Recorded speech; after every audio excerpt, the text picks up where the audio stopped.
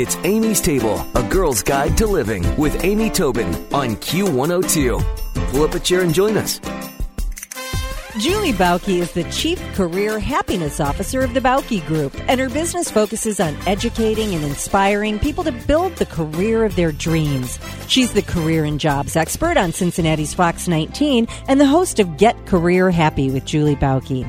She's the author of Stop Peeing on Your Shoes, Avoiding the 7 Mistakes That Screw Up Your Job Search, and she's joining me today on Amy's Table to talk about doing the work that matters. Hey, Julie, welcome. Thanks, Amy. Great to be with you again. So let's talk about this, doing the work that matters, because I think it's kind of sobering to realize that many people might not say they're doing the work that matters. Oh no, I think it's. I think the vast majority of people would say that, and that's what's truly sad. The problem is that what matters to me may not matter to you, and so even the definition of work that matters varies from person to person. And if you can't answer the question, what matters to you, then you're probably not going to be able to find work that matters to you. And so it starts with a little introspection. Is there some sort of a guideline to that introspection that you suggest? And you're right. It starts with introspection. I think most of career and work, and in fact, probably most of parts of our lives start with some good introspection. Do you feel excited, interested, engaged, alive in the work you're doing? And there might be, you might have a friend who does a job that he or she's super excited about, and all of those words I just used applies to how they feel. But when you hear about what they do, you're like, ew, I'd never want to do that.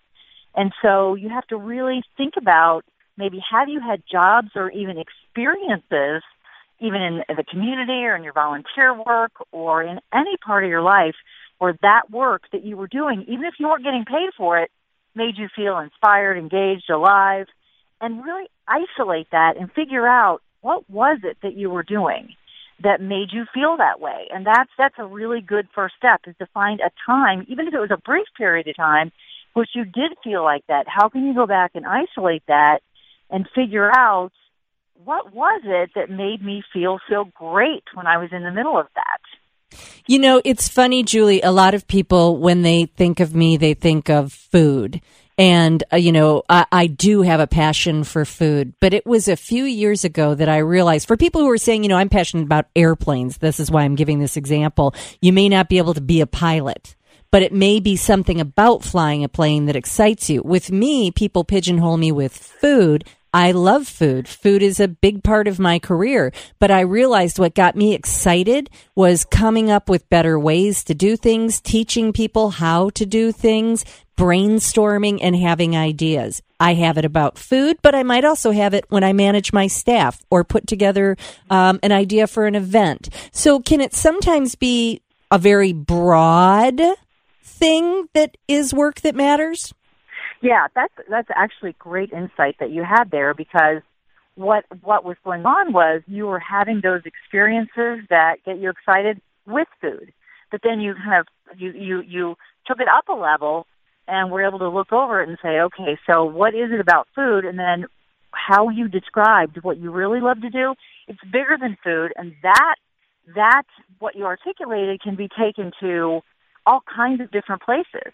And so, yeah, I mean, that's exactly what I'm talking about. You have to figure out what is it? What are the behaviors, the actions, what skills are you using, and how do you take it more broadly and take that whole picture of who you are to different places. And so, yeah, well done.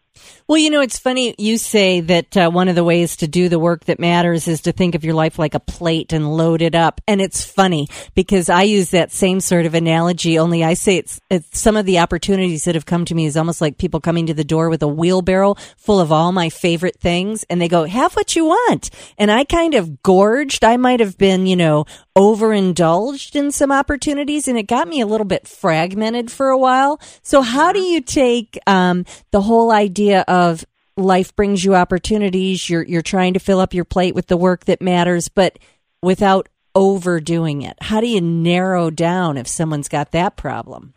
Well, it's interesting. When we look at the things that we like to do, sometimes we say, well, because I like to do this, I'm going to make a career of it. And then we find out when we've made a career of it, it's too much. We've overindulged on that thing. And so it really is a little bit of trial and error. So think about like a smorgasbord. You're going to keeping with that plate analogy, you're going to take your plate through the smorgasbord or the buffet, and you're going to maybe try a little bit of something before you go back and put more on your plate. And so you figure out with each thing that you're potentially interested in that you think is piquing your interest in some way, how can I get a bite of it? How can I find out what it's really like to cook for a living or to be in maybe a caregiving or a support role? Maybe people tell you what a great caregiver you are, but you find that doing it 40-plus hours a week exhausts you. So how can you step from thinking that I might like this work to trying it out? Right. To stepping into it. And you have to, it's almost like you have to have your internal barometer that says, ooh, I've found that I can do this maybe 2 days a week, but when it gets over 2 days a week, it's too much. Right. So, okay, so then how do I balance that plate out?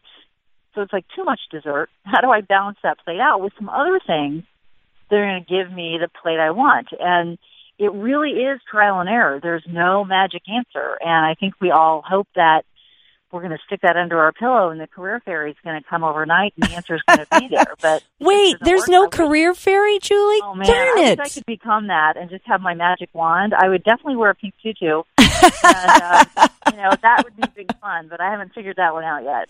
Well, you bring up such a good point, though. We are responsible, and it is up to you to try and to be intentional. I love that you use that word, look for what you want intentionally. But one thing I notice is somebody once said, what do people turn to you for? And that's kind of probably where you belong.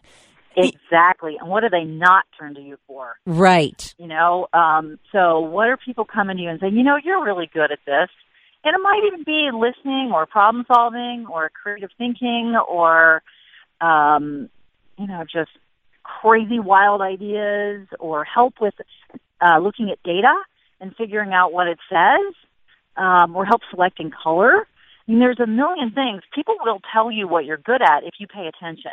But what we do a lot of times is people come to us and they're, oh, you're good at this. You're like, oh, no, I'm not. What's our first thing? Oh, instead of saying, thanks, how can I help? Oh, and that's no big deal. Oh, you're so great at that. Oh, it's no big deal. No, people are telling you what you're good at by what they come to you for. Right. And silence is deafening on what they're not coming to you for. And it's probably pretty close to how you see yourself, pretty close. But there's that, last 25% of self-awareness that, and maybe we even know, but we poo it because we're not really good at saying what we're good at. We're better at saying what we aren't good at. And that's because we try, I don't want to brag. Right. Got to be humble here. No, there's a lot of space between accepting what our strengths are and bragging. And you have to walk on telling everybody how you awesome.